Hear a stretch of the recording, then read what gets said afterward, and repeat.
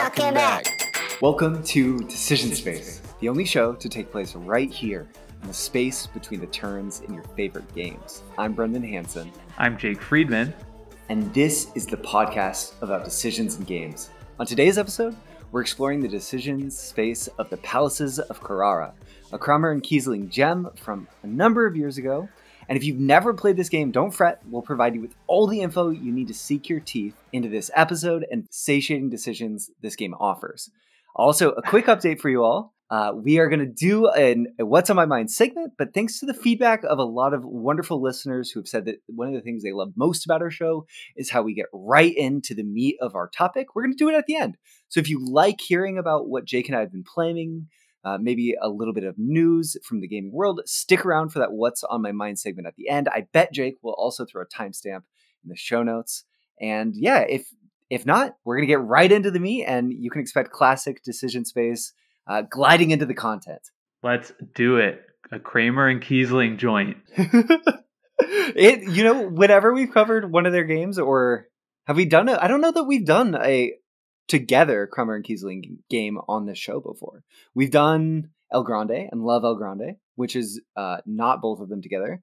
We've done Azul, which is of course not both of them together. So I think this is the first dynamic duo Kramer and Kiesling game that we will have actually played or discussed on the show. That's correct. Let's get into it. Awesome. Well, I'm going to let you do the honor, Jake, of doing your synopsis or your thoughts, not your synopsis, your thoughts on this game and your rating. Yeah, well, now that we're official, we've got our Patreon, we've gotten a lot more listeners recently. I am going back to my old habits of not preparing anything, so You're getting this off the cuff. I'm giving Palaces of Carrara an 8.5 out of 10. This is a game I really, really enjoyed every single play of. I think it's a game that has a very simple toolbox that it's presenting players with. A toolbox of things that you can choose to do on your turn, but the way they combine, the way you can manipulate it, it really feels like a sandbox that has a ton to explore.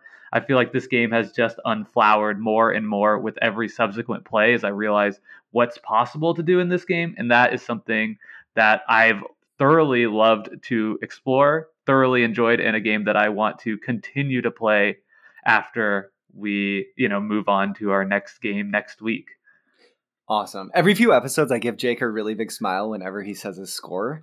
And I'm going to read mine, and then I'll say why. The Palaces of Carrara is an efficiency race game. I'm curious to see if Jake agrees with this. You can see the finish line from the start, but you don't know exactly how expensive running each leg of the race will be, and you can't be totally sure the route you intend to run at the outset of the game will still even be available if you wait for good deals on the wheel. This is in-your-face, tense Euro bliss from start to finish, and I dare say an ungrockable delight.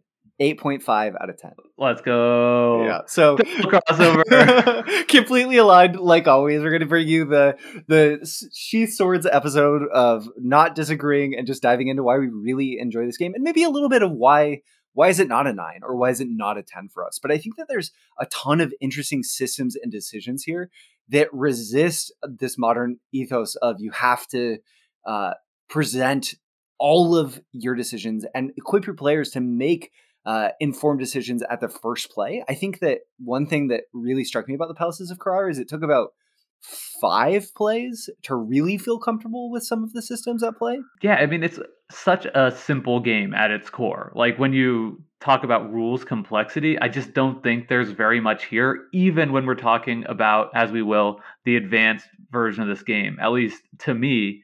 But playing this game now on my 8th, 9th, 10th plays, I'm playing a completely different game than I was in those first 2 plays when I'm just feeling my way through it for the first time.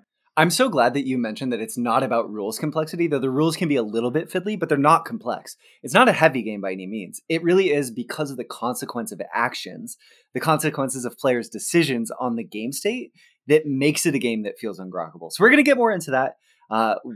But for all you pre-planners out there, the people who like to play games along with us, whether that's in our game group on our Discord or just on your own in parallel with the show, I want to let everyone know that next week we're going to be doing a Decision Space deep dive into Evolution Climate. And then we're going to do what we talk about episode on tempo, pacing, maybe initiative, timing in games. Generally, we'll see. It'll be really good. So be on the lookout for what we're going to cover next. But before we get into this, a little bit of game background on the Palaces of Carrara.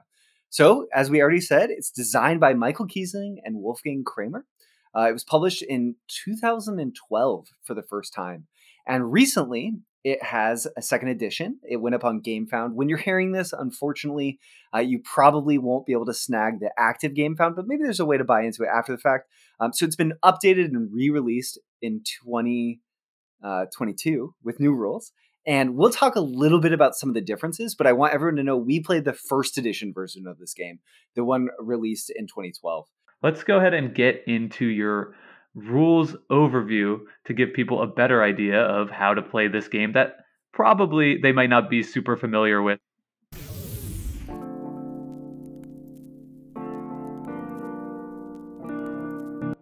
In the Palaces of Carrara, players collect stones to build buildings in pursuit of endgame scoring objectives. The game's ending is dynamic and occurs when any player at the table completes the game's 3 scoring objectives, or in rare instances, where all the game's tiles are built. There are 3 key ways in which players interact with the Palaces of Carrara. They will collect stones from a wheel in the center of the table, build buildings to 6 locations on their personal player boards, each location corresponding to one of 6 different colors of stones in the game, or they can score their previous work using one of their 6 scoring pawns, sometimes directly blocking others at the table from scoring opportunities in the process. The game's stone wheel has 6 segments.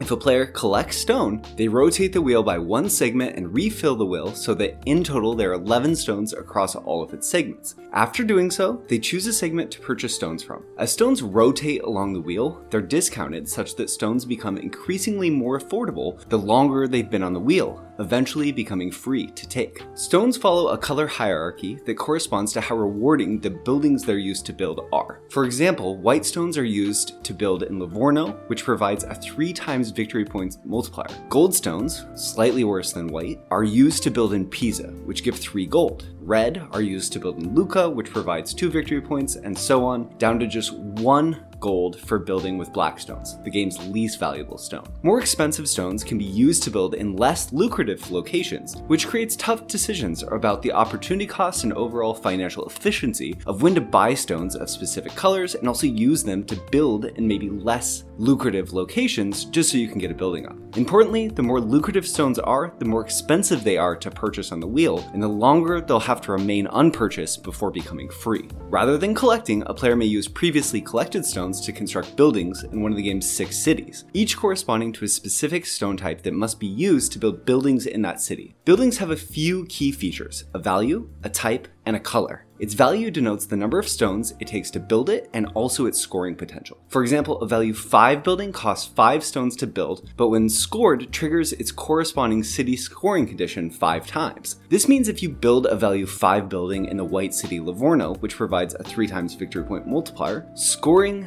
this building tile would provide 15 points. When building in the red city, on the other hand, Lucca, which provides a 2 times victory point multiplier, that same building would provide 10 victory points when scoring it. Its type, on the other hand, corresponds to a set collection scoring minigame, and its color, city or country, factors into a secondary way to score as well. This brings me to the game's final action type, scoring. To score, players expend one of their 6 scoring pawns to score a building type, a city, or in the advanced version, a tile color. Players may only score 6 times in the game, and each city may only be scored once, meaning the first player to score a given city will be the only player to score that city. Palaces is all about the tension between getting good deals on stone, scoring at opportune times, enforcing endgame conditions when the timing is right for you, and ideally when your economic engine has just barely sputtered out. Once any player at the table achieves each of the game's active scoring objectives, the game ends immediately. Each player scores 1 additional time based on some endgame scoring conditions, and the player with the most points is declared the victor.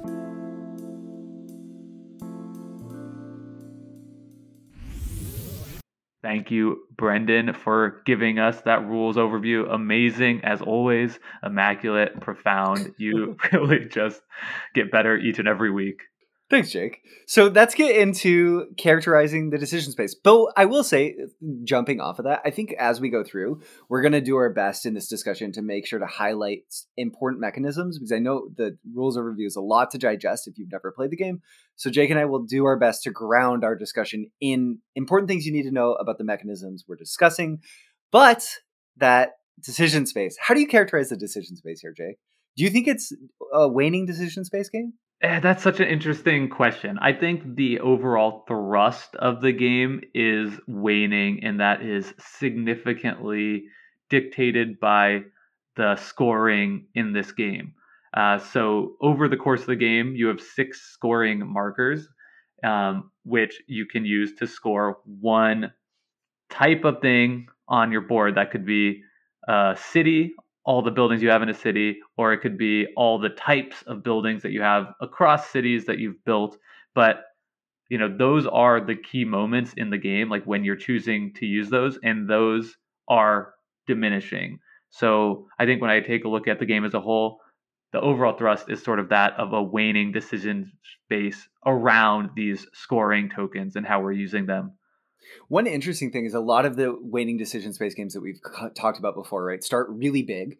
You have tons of options, tons of decisions you can make, and they have this sort of like straight linear path downwards, sometimes maybe with little bumps in the middle. And I think Palaces is interesting because of the wheel.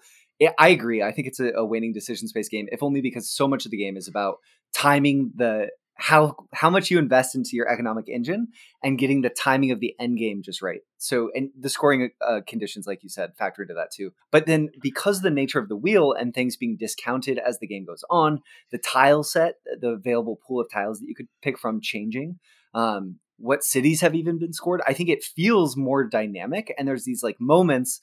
Maybe you score your green city that you've invested 4 buildings into, and you're going to get this influx of like 25 gold. All of a sudden, it feels like it bumps up a little bit again. So it is trending downward, but it feels a little bit dynamic in how it plays out. And I think that importantly so, that's what keeps the decisions interesting in terms of the wheel. Yeah. And the wheel itself is dynamic too, like just pure and simple. Like it's completely all over the place. That's a great point. I definitely think you could make a strong case for this as being like an overall dynamic game. Of course, it almost has like an engine building component to it. Totally. As you're, trying to build your buildings in a way that is going to maximize the singular time you're scoring it by putting a lot into just one city, or by building the same type of building all over the place that when you score them, you get a ton of money or resources. And in that way, it feels waxing. So now I feel like maybe I'm sort of talking myself into a dynamic feeling for this game. I think the fact that you went to the scoring objectives, though, is so important because it is so limited, right? Like you have 6 and you might not even get to use all 6 of them. You probably won't. If the game ends before you use them, you probably won't, right? So I think in that way, too, maybe I'm just talking myself into dynamic as well, but you feel the pressure and the tension of a waning decision space game, right? You feel it, even though a lot of the way that the decisions present themselves don't necessarily feel that way. I think this could be a good way to sort of characterize the decision space as a whole, and why I found it so interesting is that it really is an engine building, right, waxing decision phase that is restrained by an extremely waning scoring mechanism. Yeah. And that is just like a lot of decision space terminology that might not mean a whole lot to you unless you've really been along with us on this journey. So we're going to try and sort of break that down more as we go. But I think you could kind of describe it as that, like a waxing gameplay with like a waning decision space. Totally, which is super interesting. I think that's one of the things that has really drawn me to the game, and I suspect you, is how different in terms of the decisions it offers it feels than a lot of the games that we've played. I think we're kind of pivoting into talking about some of the core tensions in the game, which will help people who haven't necessarily played it before. So you talked about how it feels a little bit like an engine building game because you start with 20 gold. Buying stone is so important, and getting a good deal on stones of specific colors as you try to group these different colors of the 6 stones so you can focus your efforts into certain cities. You don't want to overpay. You can always use stones of higher colors to build in lower cities, but generally, outside of a few key decision moments, you don't want to overpay. Though when you do, you can end up feeling really smart if it pays off. But overall, I think one of the core tensions really is how much do I invest my engine into getting more gold through scoring these gold city locations, right? How much of my time, my opportunity cost overall in the game. It's really a game about timing opportunity cost too. We're all trying to figure out how long is this game going to be before someone fulfills all the scoring objectives versus how much do I invest in the victory points. And if you go too hard in victory points, you're going to run out of money and you're going to have mistimed it completely. And if you go too far into gold, you're not going to score enough victory points and you might outpace everyone on stones, but who cares because you're not scoring. And I think that's the ungrockability of this game layered into the timing piece of who knows when it's going to end. I love this term that you've used like 3 times so far in this episode, ungrockability. I really feel like there's this element of ungrockability to this decision space. And even people who play like tons of games, who I would say can sit down in our Discord, I should say, and can grok games the first time around. I think this game is like, it's fighting back against that in every way because so much of how the game shape unravels is based on decisions that you don't know what other people are going to do. And the implications of them haven't happened yet. It really is this like dynamic length race game in some ways, right? Because of the input of how much the stones cost. So if you're paying a lot for a stone, like if you wait for all the stones to get cheaper, it's going to be a longer game. The goal in my mind is like, I want to finish this game with 0 gold, having built all of the perfect buildings in just the locations I want with no leftover stones. And that's impossible almost. It's so hard to do that, but that's because it's just about timing the end game just right. And I think really quickly, I think you'll respond to this and it will be interesting, is you said it's an engine building game. And I totally agree, except it's an engine building game where you basically want to fire off your engine once. Right, exactly. Maybe twice. Yeah, but just like an engine building game, right? You start out building up your economy of resources, right? To play this game perfectly efficiently, you want to do everything that you just described, but also you want to start out by scoring buildings that are going to generate gold for you in the first maybe 2 times you score. And then the second 2 times you score, you want to generate like exclusively points. And then that's it. The game is over right then. So it is in that way, right? Engine building game of generating an economy and then turning that into a point generation economy, but it's just punctuated on like 4 to 6 distinct moments in the game, which gives you as a player a lot of agency over like, now's the moment that I'm switching. Yeah, and I love that. There's also this really good, healthy tension at the beginning of games where I feel like everyone, because you start resource rich in gold and you have basically no stone. You start with maybe 1 black, the worst in the game, or maybe 1 blue, the second worst in the game. And then but you have 20 gold. You have all this purchasing potential. So the game at the start oftentimes is just, okay, we're going to turn the wheel and I'm going to buy this stone color. And then Jake's going to turn the wheel. He's going to buy this stone color. And then maybe I'm not going to turn the wheel at all. We're playing the advanced version where you don't have to turn the wheel when you purchase.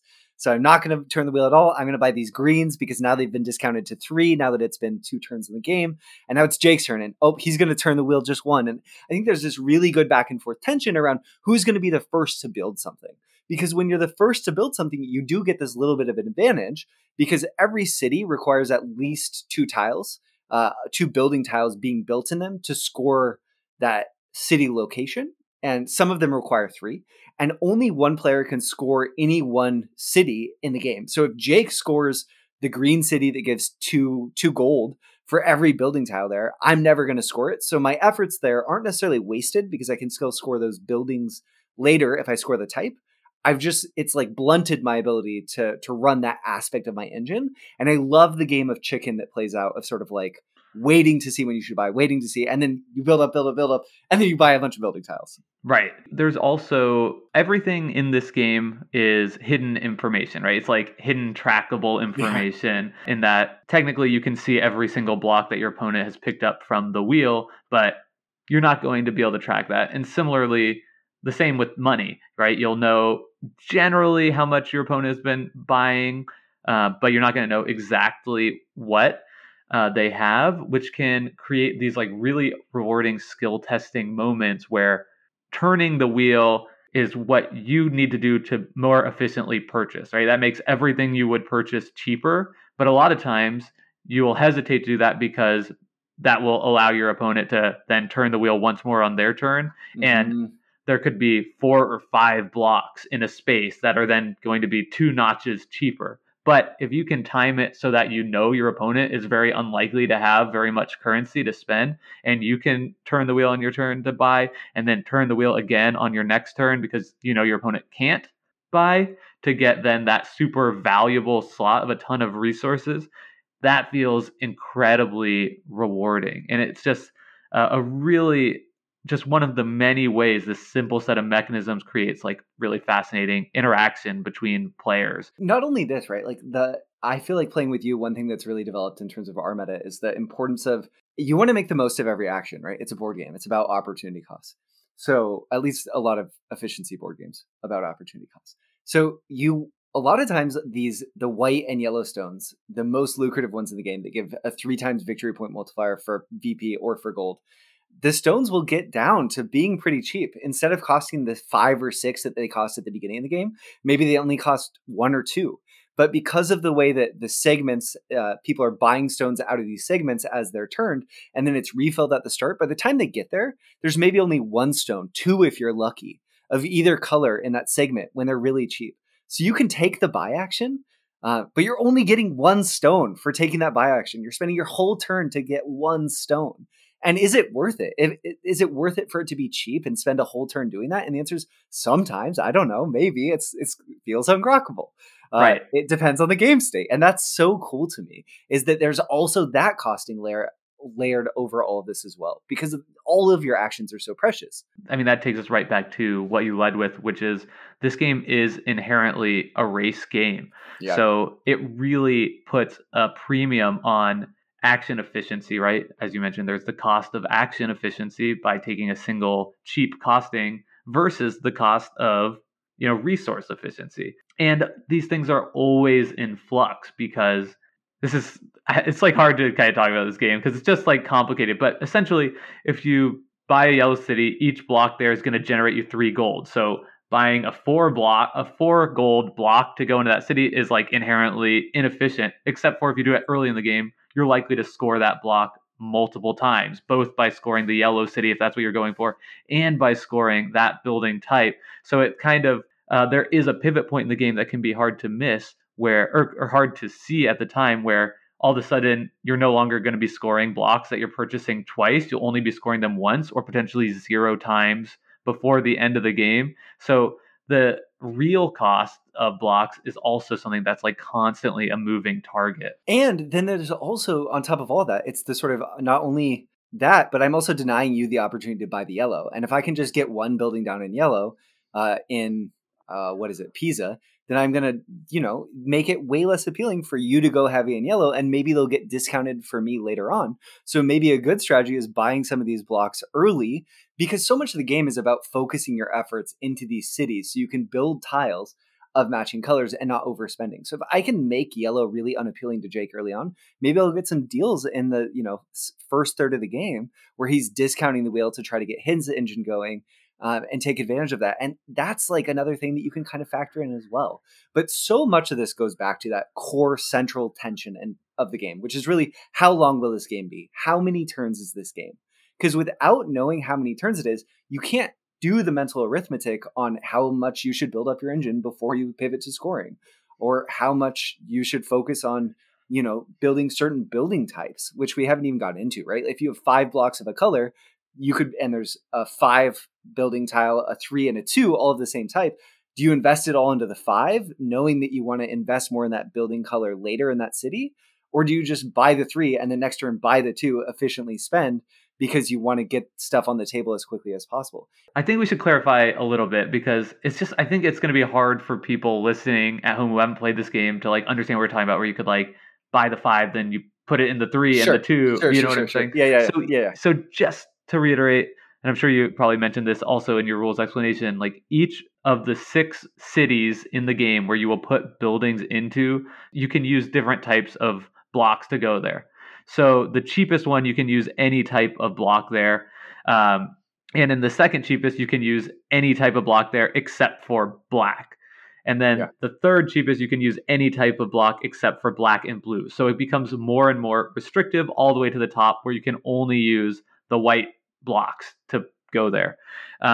and the white blocks cost the most. This tension that you're pointing out is the fact that you always want to use the worst, cheapest block color to go in the city to play the game perfectly efficiently. If I'm buying a building in that cheapest city, I would use exclusively black blocks to buy it, which creates a really interesting tension throughout the game where if you have 4 blocks and 1 red block, which is kind of in the middle, is it still worth it to buy a 5 cost building to go into there? Or maybe there's no 4 cost buildings available in the display. So should you wait, or use a turn to buy a single black block? Maybe not. But you're constantly evaluating in every purchasing decision, how much are you going to weigh that action efficiency, doing the most you possibly can in a given turn versus the cost efficiency. Like those are constantly butting heads in that way. I think it would also be important to clarify something here, which is that there's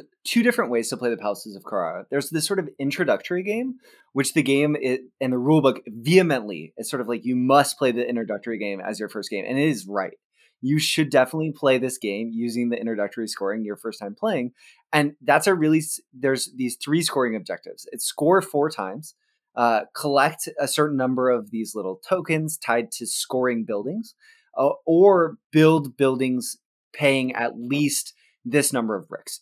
So these scoring objectives give you a good sense for the feeling of how the pacing of a game will change. Because once anyone has achieved all 3 scoring objectives, they announce the end of the game. Everyone gets one more turn up to the first player, and then it's just over.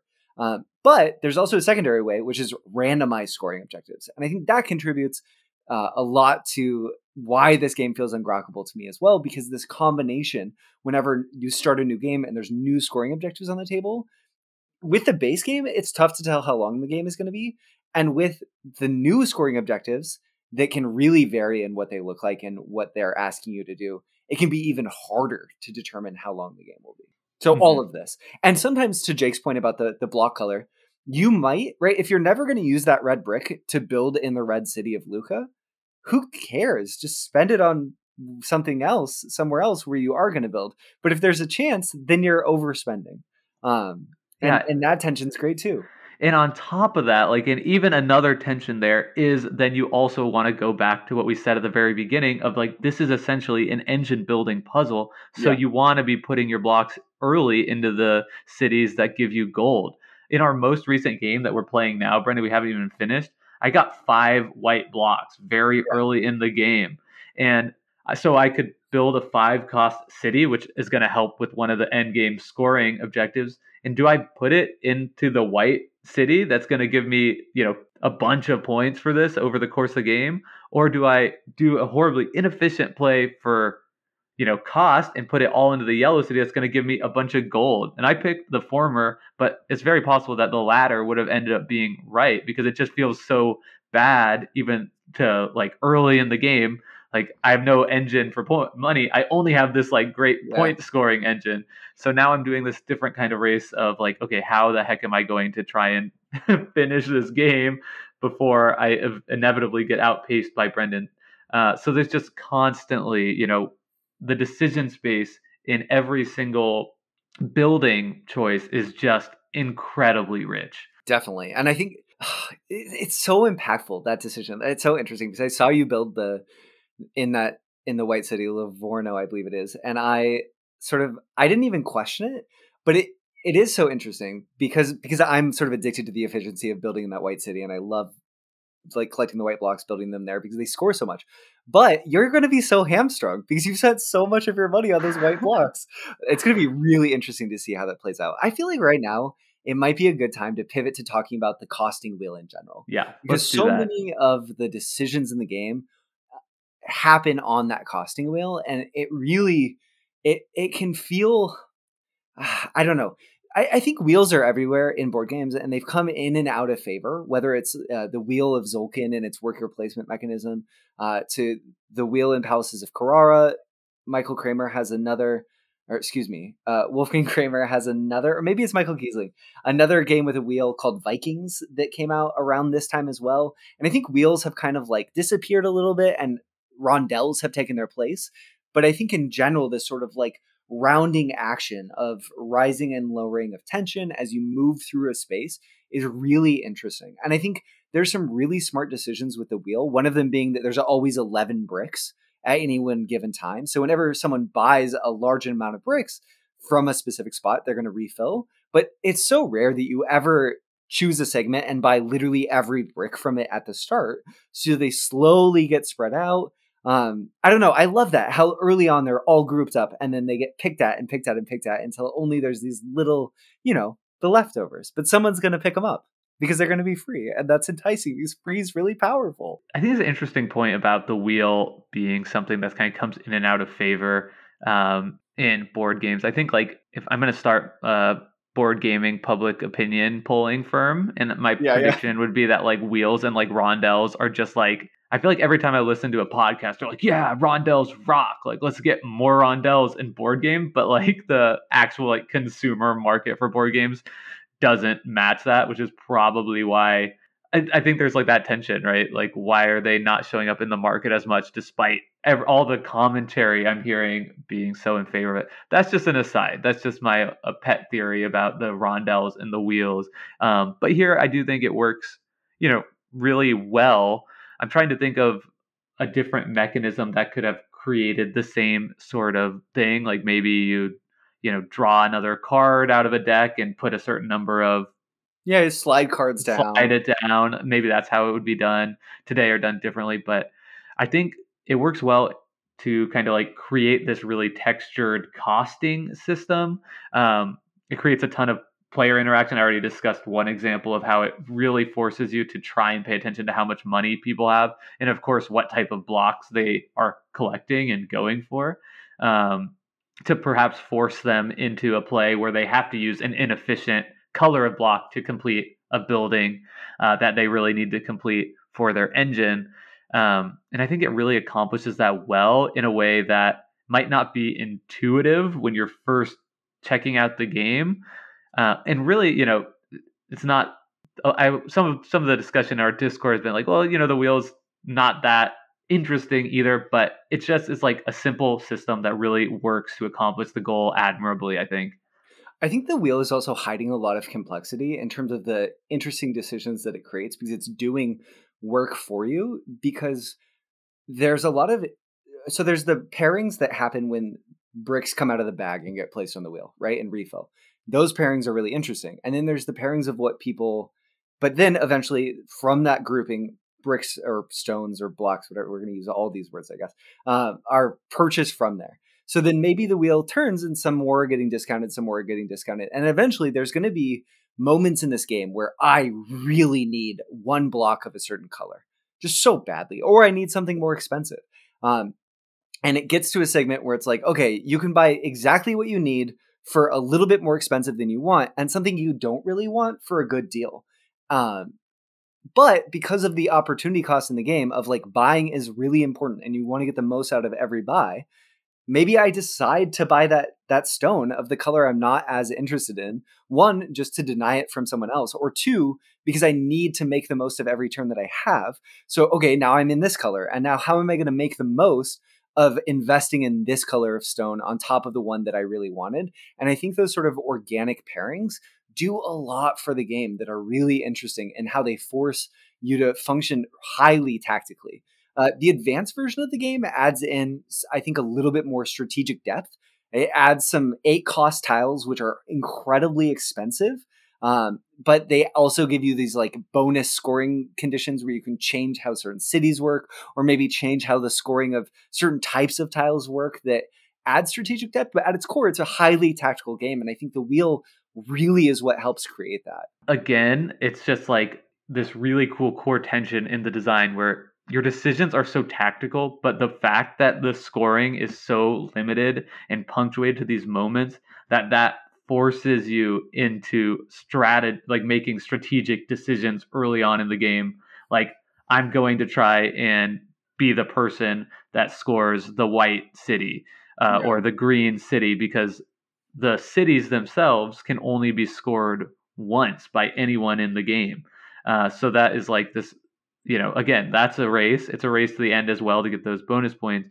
So I think like every turn feels tactical, but at the same time, it feels like a very strategic experience overall, right? It's again attention in the design. I was going to ask you, do you prefer the way the wheel works in the advanced version of the game where you don't have to turn the wheel? You could just buy where it's at and, which would be paying more when you could choose to pay less, or where you have to turn the wheel on every turn before buying. I love how the advanced version doesn't force you to turn the wheel, that you get to choose if you turn the wheel before you purchase, just because it adds that one little extra layer of depth to the decision making. And I think it's good that the introductory rules don't sort of overcomplicate, just okay, turn the wheel and then purchase. But I think it's super interesting and adds even more skill testing opportunity to the game. Which do you prefer? I think I prefer the advanced version as well, but it's close. Like, I think you're right. Like, the advanced version rule gives you another opportunity to make an interesting decision, which I like, and it gives you an opportunity to like feel smart about yourself. Because it's hard to know in that moment if you're actually making a decision that's beneficial to you or not. Sure. Because of the hidden information that your opponent has. But a lot of times, like when I'm like, I'll just buy this here and force Brendan to turn the wheel so that it'll be more expensive for him because I don't care, about this one extra coin. Like that feels good to me. I don't know, but I do think it's like a fascinating thing to kind of like choose. I just think it's from just a design perspective, it's fascinating that would be one thing they would choose to change between the introductory and the advanced version of the game, because there's no reason you couldn't play the introductory version of the game with like the advanced wheel rule. Totally. Yeah, no, definitely. It in some ways it's interesting too, because sometimes you really don't want to turn the wheel, right? Like discounting blocks, because if you turn the wheel, then I'm going to turn the wheel, right? So it's not just about discounting some blocks one space. If you're not going to buy the blocks, right? You turn it on your turn, it discounts them one. Then on my turn, I could turn it another. So it's really, if you're not going to buy certain blocks, you're talking about for your next opponent in a 2-player game, discounting blocks by 2. Ultimately, in terms of if I want the blocks. Yeah, and if there are 3 or 4 blocks all grouped up that are, one color. Yeah, that are one color, like 3 blocks, 3 spaces away, right, from affordability for you, like knowing that 2 turns of wheel gives your opponent some great value. It's nice to have that option. But at the same time, right, that's something you just have to consider in the other version of the game as well. And maybe you choose not to buy and instead you build a cheap building. You build a cheap building, or you build a building using an inefficient combination of blocks that you already have in your supply to now put that decision back on your opponent. And that's fun too. So yeah, it's not like a strong preference for me. I like both ways, honestly. Yeah, I agree. It's also, I will say that one thing is in higher player count games, the wheel is just going to be turning more. And right. I do like that in the advanced rules, the wheel might turn slightly less. But I also love the purchasing decisions and forcing players to make the tough purchasing decisions in situations like that and forcing that tension really down their throats. So yeah, it's sort of like a win-win. I think that it's only this way in the rules just to reduce complexity as much as possible. Right. It sounds funny, right? Like it's such a simple rule. You can turn the wheel or not, or you must turn the wheel. But I think this game does have just enough texture in its rules baggage that I do think it's smart that they sort of said, okay, you must turn the wheel in the introductory version. Yeah. I said this game wasn't very complex, but like I'm trying to like take myself out of this conversation we're having for a second. And like anybody hearing the conversation, I think it's going to come across much more complex than it is, because every single like rules thing in the game, like when you sit down and watch a video or somebody explains it to you, it just makes sense. Like it's super intuitive Euro game design, the way everything is costed, the way the wheel works, the way the buildings work and score. Like it's hard. It's just a lot harder to like talk about than it is to play in practice. I think too, we have a bad history of comparing games to eggs, and I'm going to take my opportunity here. I think in some ways, the Palaces of Carrara is a bit like making scrambled eggs. It's not that hard of a dish to make. Once you learn the rules, it's a pretty simple game. But learning to make scrambled eggs can actually be kind of tough. And it takes some instruction, it takes some time. But once you're familiar with it, okay, I'm half asleep, easy enough. I made scrambled eggs. There we go. Right? So it's not that it's complex. It's just a harder learn than maybe it seems like it should be. Yeah. And I think half of that is just because you don't freaking know the consequences of anything that you're doing, because so much of it depends on the decisions that will come. So a lot of it's just about familiarity with its systems, which is going to come with playing it more and more. Yeah. Also, outside of Palaces of Carrera itself, I think there's just some things about games that make them harder or easier to explain in an audio format. Yeah. And this one's hard because it's like so much about like cost efficiency of 6 different colors and how that cost efficiency fluctuates throughout the game and over the various actions you're doing. Where like a lot more complicated of a game, because there's just like more of like a foothold in like theme or whatever, is a lot easier to convey. So I just don't want people to be afraid of this game. Another game that was kind of like that, I feel, is So Clover, this like party word game that I've been loving. And I remember I like heard about it in a few podcasts and just had like no concept at all of like what the game was until I like actually like looked at a copy of it and saw it in front of me, and I was like, okay, like nothing could be more simple. So I don't know. That's just an aside, like not to be put off by what might sound like a very, very complicated, like mathy game. It doesn't play that way. While we're on this small detour, I have a question for you. Do you think this is Kramer and Kiesling's response to the Castles of Burgundy? So you're asking me a question about designer intent. Yes. That's a tough one to answer.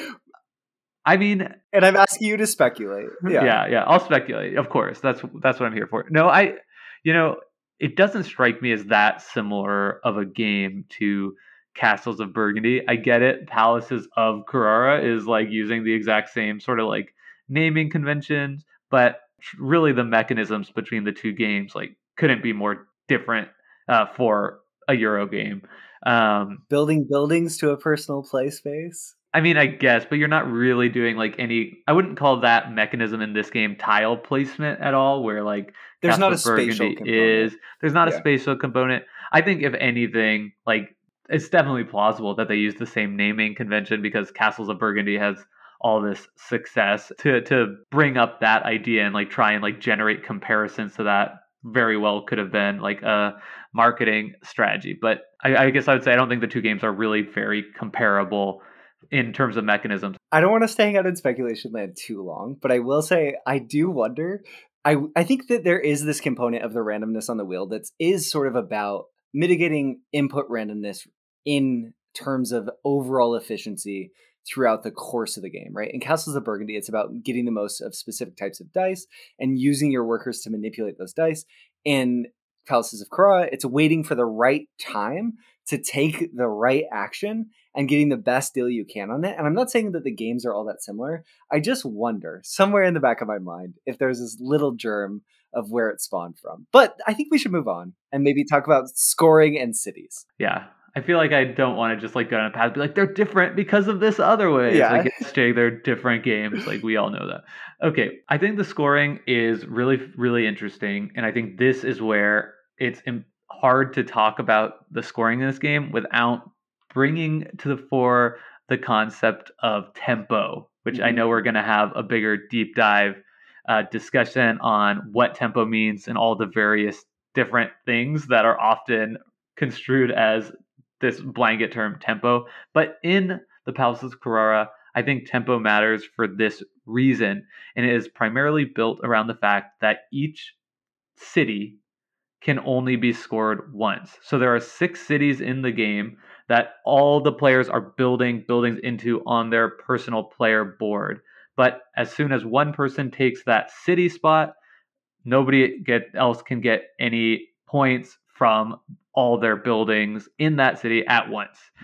Again, it's kind of hard to explain, but there could still be some value to you by having buildings there by scoring that building type on your personal player board, which everybody could score the same type of building on their personal player board if they wanted to. But you can only do it once.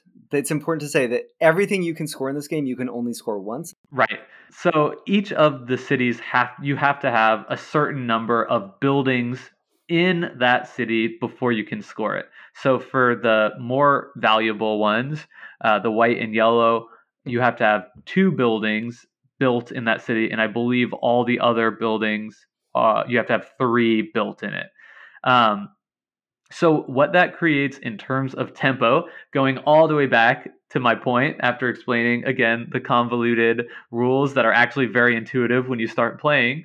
The reason that matters for tempo is because, say I have a one building advantage in the yellow city. So I have one building built there. Brendan has 0.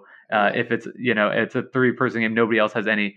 The dynamic is so tense between Brendan ever choosing to build there again, because I have the tempo advantage in that city. If he builds a yellow city on or a yellow building in the yellow city on his turn, and then I build a second on my turn, if he then builds a second on his turn, I score it and he doesn't get any value for that. So it has this like tempo gate on, that's the term I'm going to use, Brendan, a tempo gate that there are 6 of on every single city in the game, where somebody is going to have tempo advantage there, and it's really difficult, if not impossible, to sort of overtake somebody if they're watching out for that. So I found that like really fascinating tempo considerations in the game when I'm playing with you, playing in a 3 or 4 player game, where I'll just have the one building early on yellow, and then I'll just wait and I'll build up yellow blocks over time. And as soon as anybody builds one there, like I'm ready to pounce and build a second building there.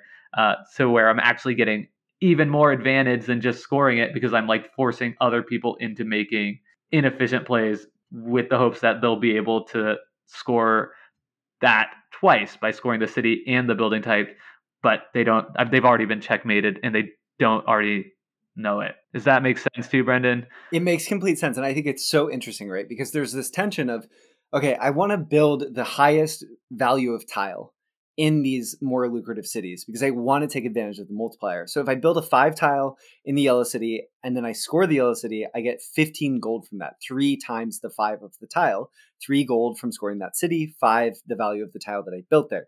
But if I do that, it's going to be much harder for me to build a second building there as quickly. So there's also this little bit of a game of chicken where it's sort of like, okay, I think Jake overspent in terms of going into, he built a 5 building of yellow as his first building. Maybe I can beat him there and I can build 2 cheaper buildings there and just score it. And it's not my optimal path. I'm just really trying to block Jake. So I'm building into building types that I'm later going to score for more victory points. And in doing so, I'm going to get a little bit of gold from scoring this yellow city, but I'm also, more importantly, going to deny the player who's invested more into the city from scoring it. And they wanted to invest more into it overall. And I love that tension too. It's so interesting. And then there's also Jake then has this advantage, right? If he gets down first, maybe you just sort of say, okay, I'm not going to build my second building. I don't want to do it yet. I'm just going to wait. And I'm going to wait. And I'm going to wait. And then you wait and wait and wait. And there's this sort of like passive pressure on the table of you already being a little bit ahead on that building tempo in that specific city that gives you flexibility that you don't have when you're tied with someone. And that's really interesting too. And if nobody forces you into building, right, your second building, especially towards the end of the game, say you have the tempo advantage in the white city that's worth 3 points per block in the buildings you have placed there. So I put one down. Everybody's like, well, there's no point in me putting one down. So they wait and wait and wait. And then I drop another 5. So I accrue a bunch of white blocks over time as they get cheaper. And I drop another 5 white block building in that space. And I still don't have to score it because there's no pressure on me to score it. So I can wait again until I get more and more, creating this like massive points potential that now people almost have to respond to. So there is like that tension there too, where you can't just like completely forfeit something unless, the game is going to imminently end otherwise. So yeah, there's like, I think tempo is just so enormous in the scoring potential in this game, because like having that tempo advantage in any given city on the board, especially the ones that are really valuable at the end of the game, is giving you this advantage in 2 ways. It's like forcing somebody to respond to you, and them responding to you is inherently inefficient. Definitely. I'll also say, I think that scoring in this game is just really fun. Waiting and waiting and waiting for the perfect moment and then putting a pawn down and getting this huge influx of gold or victory points just feels good. And then also the fact that you get to score the same things multiple times because you're going to score, hopefully, the cities that you build these tiles in. Then hopefully you've built, all these villas or all these estates or churches. I think they're actually called cathedrals of the same type across all these different cities. So then you pick the right moment to score this one type of building tile. You get it all paid off again. Then maybe you're playing in the advanced version and you get to score all of your orange tiles or all of your green tiles. So you get to do them all again. It feels good. It's just a fun mechanic that allows for tension to build and then all release at once in a really fun way. And I think that release, importantly, it's that release that is the fun because you have that tension building up, the anticipation, and then it all happens at once. And this huge amount of opportunity cost gets expended, paid off. Ooh, boom. It's so good. Yeah, totally. There are just some games where it's just everything in it is fun. It's fun to get blocks on your turn. It's fun to build buildings because there's we've talked ad nauseum about the interesting choices that go into what buildings you build, what you pay to build them, and where you put them, and how interesting the wheel is. Maybe not quite as interesting. That might be the one part of the game that just feels a little bit down. Sometimes you buy one block and you're like, ugh, I just have to do this, and that's not a very exciting turn. And then there's scoring, which is this hugely impactful moment. One thing we've talked about in a lot of these episodes is games that force you to call your shot. And it feels like that whenever you place a scoring pawn down, that you're making a declaration, I know this about the game state. This is the right time to score this because I need money now and I'm going to start turning on my point engine at this point in the game, and that's the right time to do it, versus waiting to score more or to get more buildings down to score more coins when you put down that block. So yeah, it feels like making a bet, which I think is something that's really fun in games. Quick question. A difference between the entry version of the game and the advanced version is there's those level 8 buildings that I alluded to earlier that are really expensive, but also give you a bonus to scoring in a certain city or a certain tile type when you build them. What do you think of these? I like them in the game. Yeah. I think it gives you an even greater sense of building up to something. And when you place it down, it feels amazing because not only do you have this 8 cost building out that's going to score you a bunch of points or coins when it's scored, hopefully twice in the game, but also getting a bonus that makes one of your cities produce more points or coins. It's that those bonuses feel absolutely huge in the game. And so I think it's a very much the game forces you to build up to, and when you put one down, it feels like you've really pulled something off in a satisfying way. Or doubling the scoring potential of all of your green buildings. That's wild. That's crazy, off the wall. That doesn't feel like a Euro mechanic at all. You just literally double it. I think that's so cool. I used that one time where every time I'm scoring in the White City, I'm scoring 6 victory points. I've obviously invested a ton to get there as long as I'm using green buildings, but it just feels so good. And I love that this game has room for stuff that feels less focused and more off the wall than it seems like it should.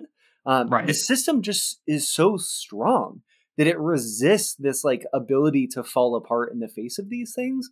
And I think part of that is just how much the wheel keeps things together. There's this tightness to all of the math in the game that is just excellent, that you expect from these sort of German designers. And it's here and it's so good.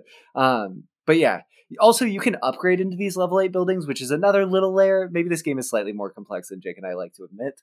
But I think that's an interesting decision too. Do I cover up a building to go into one of these level 8s, giving up some of the breadth of buildings that I have, which represents scoring potential, to get a slight, turnover turn discount, not overall discount on how many blocks I'm paying? I think that's a really interesting decision too. So should we kind of pivot and talk about things that why is this game not attending? Yes. I mean, we've just been glowing about it this whole time. Yeah. I think that one thing that can be, even though not every game feels the same, right? The different scoring objectives really do change how games play out. They change the length of games. They change what you should be doing at different points in the game. But I do think a lot of the decisions feel kind of similar because the types of buildings are just types of buildings that represent collecting that type of building that is a multiplier. There's nothing special about them. The game can start to feel kind of samey. And it's all so incremental in terms of the decisions on the wheel and building that the scoring decisions are big, but they're big for me. They're not big for everyone at the table. Like when you're going to block a city, everyone knows you're going to block the city 2 turns before it happens. So that can be a little bit deflating for reasons that we talked about with tempo. So I think those are things that make the game feel a little bit less surprising and interactive and more fun from an efficiency puzzle standpoint, and make me really like to play it, but hold it back from being a 9 or a 9.5 for me. What about for you? Jake? Yeah. Even though as we play it, like new strategies are like revealing themselves. Like the game we're playing now, you started out by building an 8 cost building first. And I was like, wow, I hadn't thought about that. Like that's going to completely change how this game is. And now I'm like on my heels trying to like buy up every single building I can that shares the building type with that, so that you're not able to like maximize the value from building type when you're already going to be maximizing the value from scoring it in that city. I'm like, wow, that's really crazy. But I do think my feelings are very much similar to yours, right? Like when, like, even though that is like going to create a game that has like a new shape, the decisions still feel like I'm playing with those same tools. Like the toolbox itself,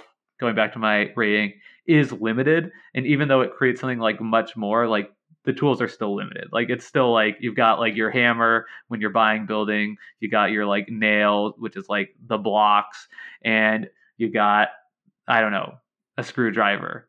and like you can like, arrange them in different ways, but you've kind of like, once you've played this game once, you've seen, or once and then once with the advanced thing, like you've seen everything in the game.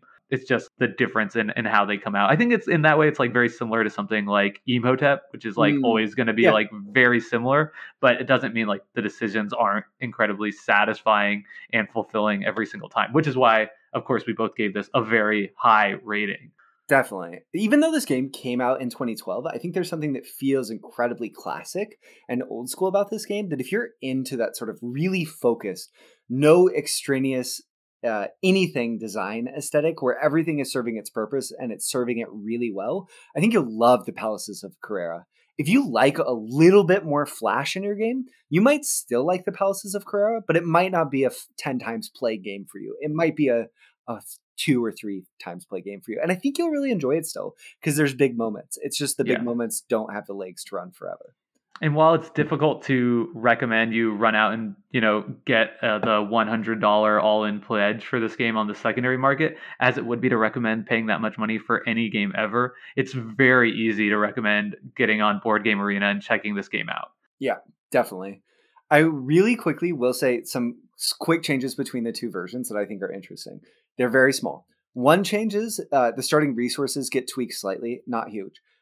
When paying for building blocks, instead of just using more of expensive types to build cheaper, you can use 2 of a less lucrative type to pay for the one step up, right? So I could use 2 of the worst, the black bricks as 1 blue, 2 yellows as a white. Okay, it falls in line with this design ethos of like give players more choices of like the advanced variant of the wheel. I think it's cool. The number of starting buildings is different for each player count. I think that's a good change. When you play this game at 4, the building tiles running out is a really viable end game scoring condition, or a game end condition. Whereas at 2, it's really unlikely you're going to build all the building tiles. So the fact that the new version puts that tension back by reducing the overall number of buildings in 2 players, cool. I like that change. And the rest are sort of negligible. Yeah. Well, I thought one was like when somebody scores, you have the opportunity to score right then as well. Oh, maybe you do. I think so. And I think if you do, you get like 5 points.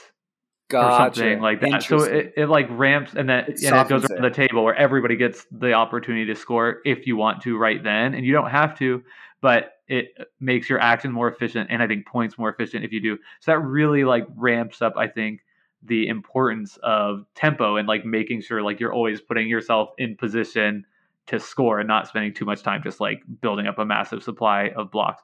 I'd be interested to try it with the changes, but it's hard to say whether or not they would improve the experience or not without, of course, playing the game first. Totally. But definitely some interesting changes for sure. Yeah, I think it's always fun to see designers get to go back and rejigger their game with the advantage of 9 or almost a decade of retrospect. It's pretty cool. Also, I guess the upgrade tiles changed slightly just in terms of costing. Do you have any closing thoughts before we go on to closing the book on the Palaces of Carrara? Do a quick "What's on my mind" segment to close, and then send people off. I do not. I think we've really covered it. I think this is, and now I'm going to say I don't, and then I'm going to give my classic. I love it. Yeah. No other thoughts other than this, which is that I think this is a game that is very intuitive to play. It's a game that has a tightly polished puzzle that is just like a joy to experience, exist in, and I think I'll continue to do after leaving this episode. If you're sick of games that reveal themselves after one play the Palaces of Carrara. And then maybe it will force you to consider if you actually feel that way. Because this game is tricky, it's interesting, it'll ask more of you than I think a lot of games I often play do, even though it's as simple as it is. And that's really cool. It I think highlights some interesting mechanisms that I wish I saw other places. The scoring mechanism is so cool. The wheel is a good workhorse mechanism. Palaces of Carrara is a neat game that I'm really glad to have played. And yeah, try it on Board Game Arena. If you are interested or intrigued at all, you can come into our Discord and find other players who are part of our Discord Decision Space playgroup and maybe play the Palaces of Carrara with them. But Jake, I have an important question for you. What is on your mind? So what's on my mind? I recently went to a bachelor party with a bunch of friends. Not a bunch of friends. It was like 4 friends. We tried to be as safe as possible. We were mainly holed up in an Airbnb the whole time.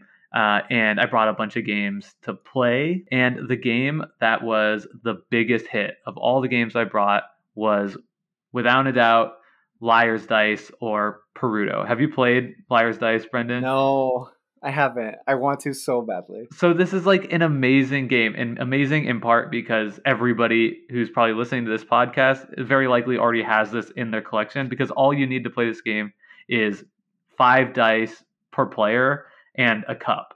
So the way the game works is everybody rolls their dice or cup, slams it on the table in front of them, and then peeks to see what their die faces are.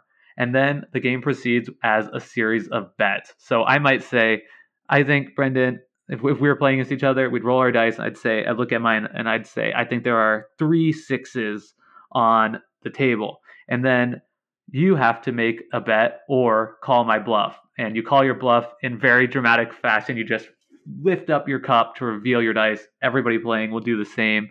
And we'll count up. Are there 3 6s out here? If so, you lose a dice. If not, I lose a die. And you play until only one person has dice remaining or a die remaining. It is like a ton of fun, super, super exciting, and just like an incredibly dramatic game. I used to play this a lot with my friends in college before I was like heavily invested in the board game hobby, and we absolutely loved it. It's like amazing to play just over drinks or just casually hanging out. And I was just like really delighted to see that it held up so well playing it this many years later. So yeah, that's just kind of like something that I've been thinking about, because I was so excited to like show them some of these like more designer board games that I've been playing. I curated a ton for the event, but like without a doubt the game that they love the most and were clamoring to play again was Liar's Dice or Perudo. I love that so much.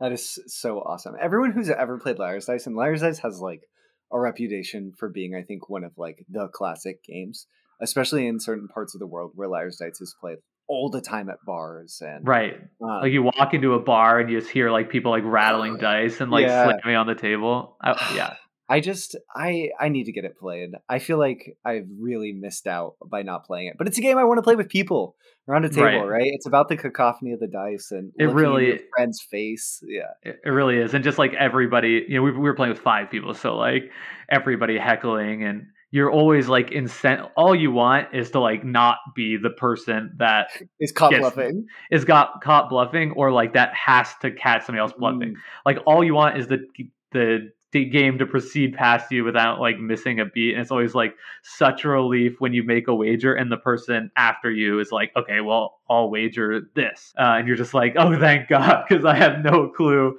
And there's just like, so much bluffing and counter bluffing that exists. Because I could say I have 4 threes, right? And I have 0 threes. Yeah. And the next person looks down and they've got 2 threes. They're like 5 threes for sure. And then like, and it gets all the way back to you. It's like 7 threes. You're like, ha ha! like I started something and it was a lie. I love too that your brinkmanship of a complete lie like could bring someone else who would have been in a position to just tell the truth, kind of like they then have to lie about their position. Yeah, and then you kind of like around the table, like you're like, okay, well, I know this person is like he hasn't told the truth all night, so like there's no way I can like use that information as like valid or like yeah. And so I don't know, it's like it's just an awesome party game, tons of fun, and I think everyone should try it if you haven't at your next game night, because it's great with non-gamers, but it's also like super fun and engaging with like serious gamers as well that can like kind of like get into like the stats and the not the stats but just like the simple kind of probabilities, knowing how many dice are out there, and also like the bluffing, counter bluffing, that type of thing. Maybe one for Decision Spa Day. Yeah, definitely one for Decision Spa Day. Brendan, is there anything on your mind, or should we call it there? I think let's call it there. I'll save mine for next week. And I'll just say thank you to everyone who has made it to this point in the episode. We really love making Decision Space. And there's been so much momentum with the show lately. I mentioned our Discord community once already, but if you're interested in playing games or talking about games with people who love games just like you should check out our Discord.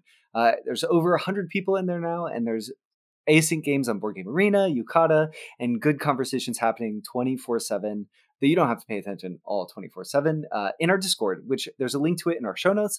And if you don't know what Discord is, it's just like an online chat room, just like the ones from the 90s, except it's awesome because there's cool people who love games there. You can find myself on Twitter at BurnsideBH, Jake on Twitter at JakeFRYD, and you can find our show's Twitter feed at Decision SPA, Decision Spa.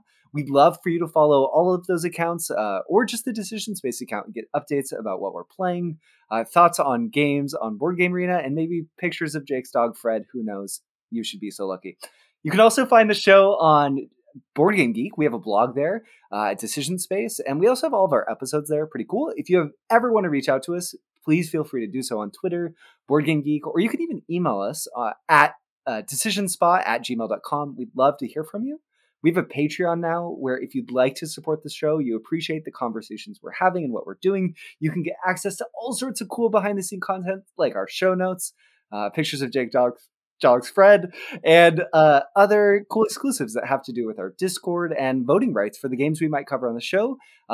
Also, importantly, Jake, I'm running out of breath. Thank you to Hembry for their hit song, Reach Out, which they let us use as their intro and outro song. It's a banger. I think about it and listen to it on my runs, and I hope you enjoy it as much as I do. Next week is Evolution Climate. Goodbye, y'all! Bye.